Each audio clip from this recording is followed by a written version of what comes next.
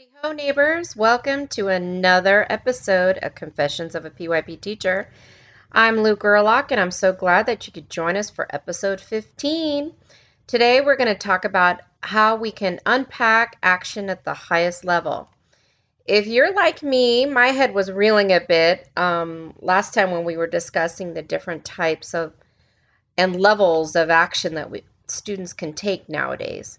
As a result, I've decided to go on a hunt to better understand that process. It's a lot. And here's a deeper understanding of level 3 types of action. I really wanted to delve into that piece because if this is now the expectation, what does that look like? So let's dive right on in.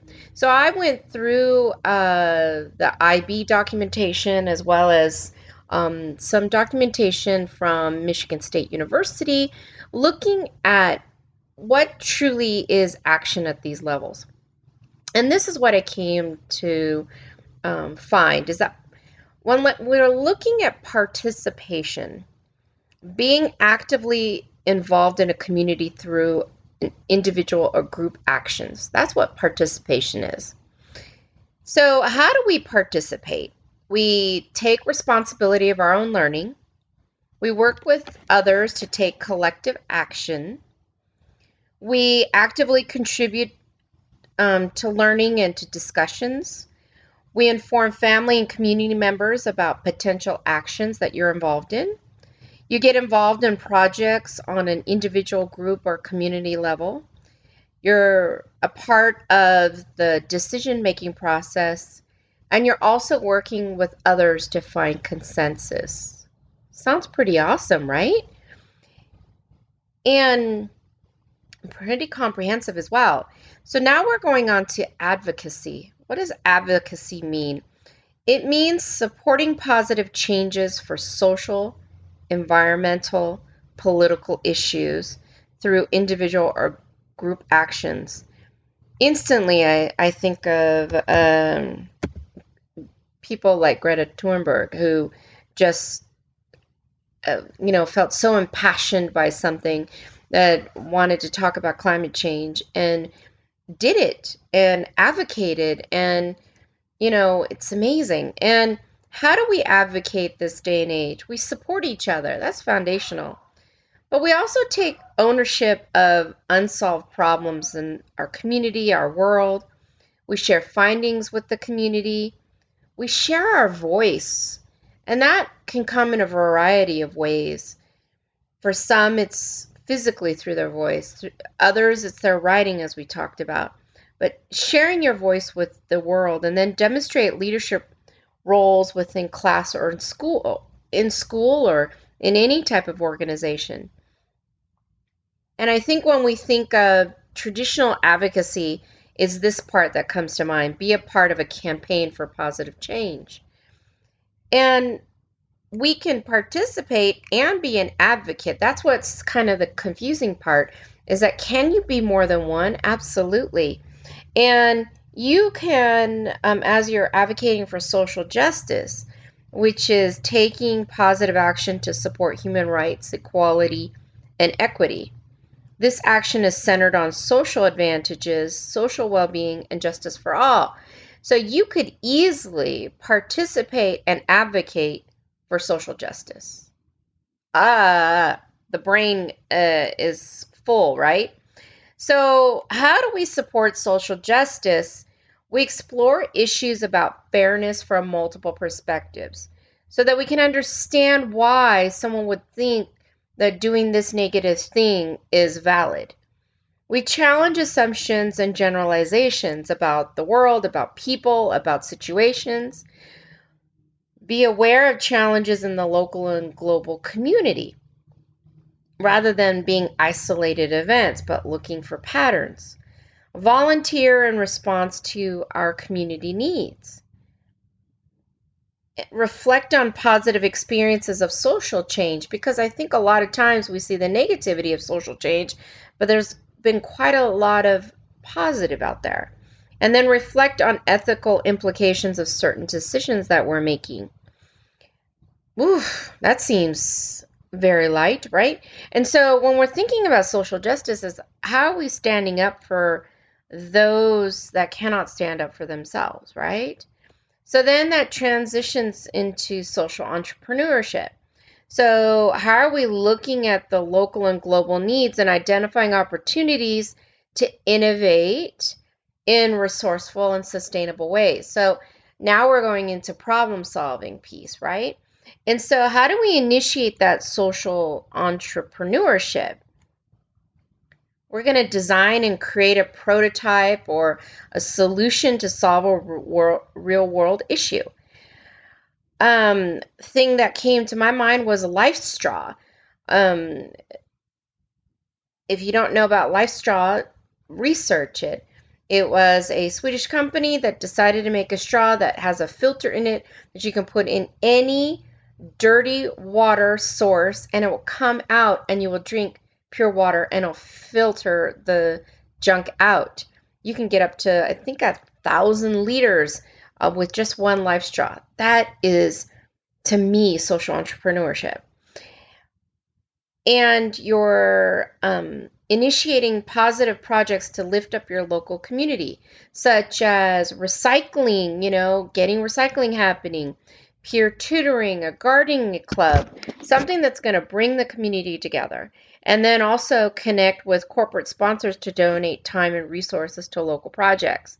Now, one organization that I absolutely love in Houston is making such a difference in our community is the Barbara Bush Foundation.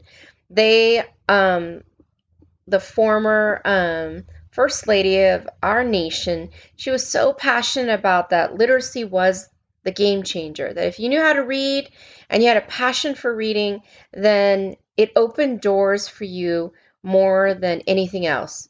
Totally believe that as an educator. And the Barbara Bush Foundation still continues today, led by one of her sons.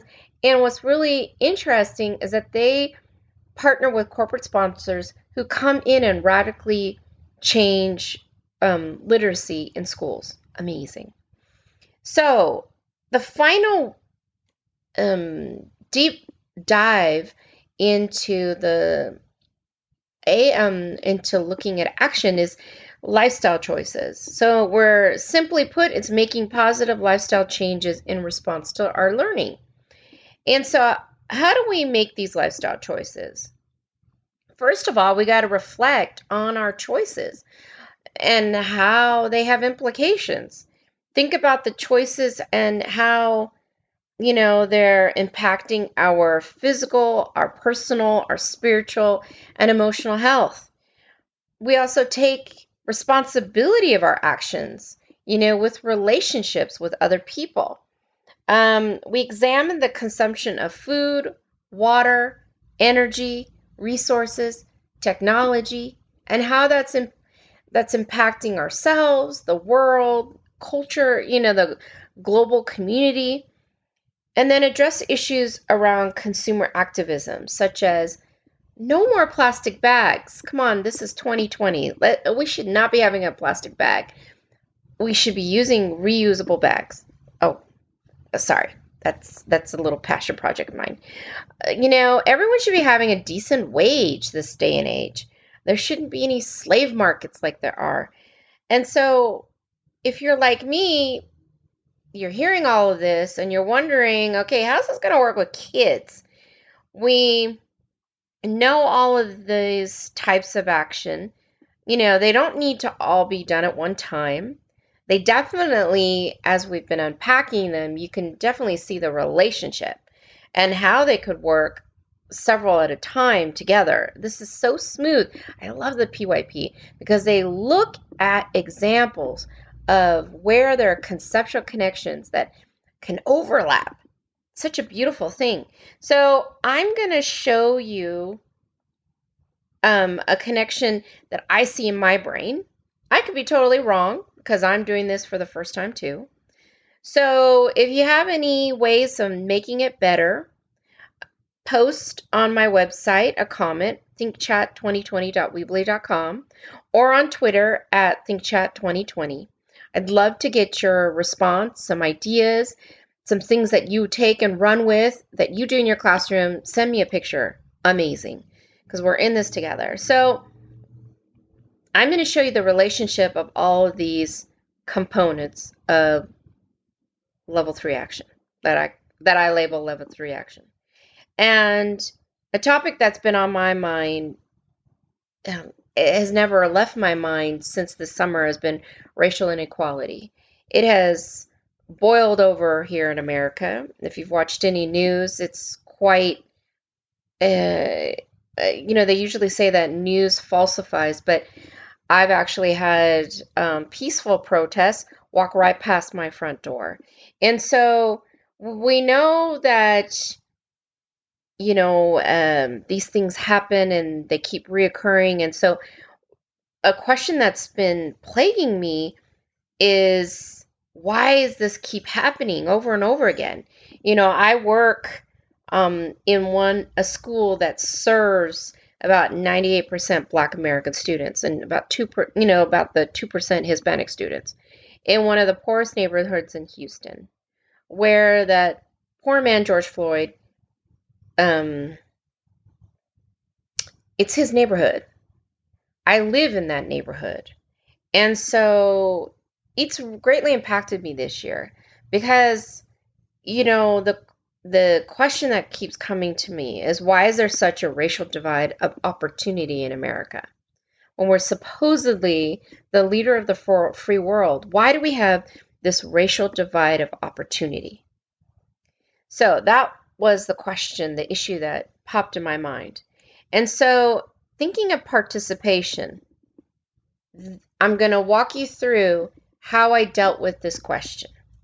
So in participation and speaking with Black colleagues, I had candid chats with them about the racial inequality they face simply by going shopping at Walmart, driving through predominantly white neighborhoods, how they're treated.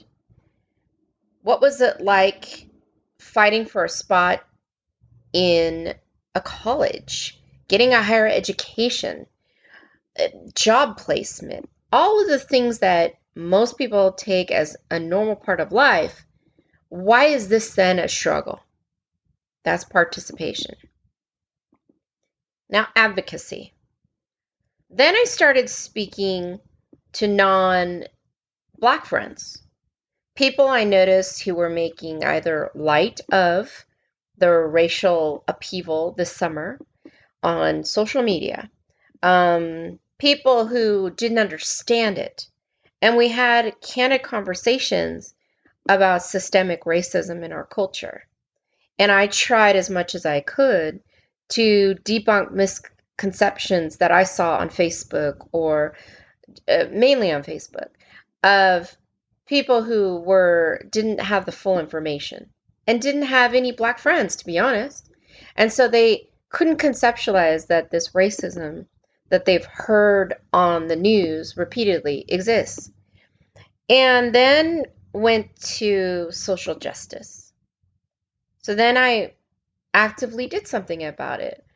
And because of the tensions rising in the community, I participated in an anti-gun rally through our community to remind people that violence is not the solution to the problem, and that speaking out and reform and standing in solidarity, that is more powerful than shooting a weapon. Social entrepreneurship. We have a wonderful after-school program that focuses on mentoring and building young leaders. And I work with the program to teach them about the PYP and also the exhibition experience. And we did a full battery of PD together during the summer because they are supporting our mission to better the lives of our students. And we wanted that bridge from the school experience to beyond to be harmonious, and also for them to have more time to extend their thinking, explore their wonderings.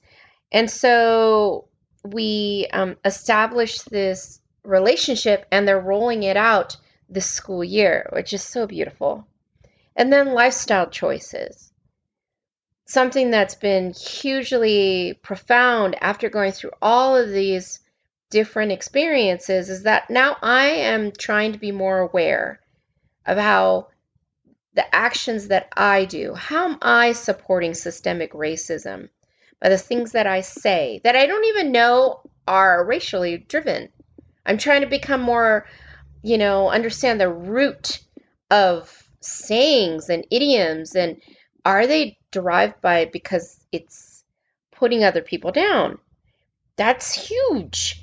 It's also the way I think about the Black community, and that I don't buy into the generalizations and the stereotypes that I see in movies or in videos, or, rappers saying silly things on Twitter, that does not represent the bulk of the population, and so on.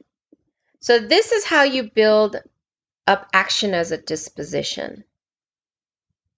This is the process we have to go through. And I feel like such a better person because of it. Man, can you imagine if we looked at action this way? So next time what we're going to do is we're going to explore how to bridge those 3 types of action to get kids up to this point. Because they can't get to where I am as a grown woman to process all this without baby steps. So we're going to go through so that we can even get our youngest learners to start taking student-initiated action. And I know together we can do this. You've been coming along for the journey with me, and I appreciate it so much because we're doing hard work. But together, I know we can do it. This has been such a transformative experience doing this podcast, and I hope it's helping you to take risks, to employ these things with your students, and make a difference in your community. I love you guys. Have a wonderful day.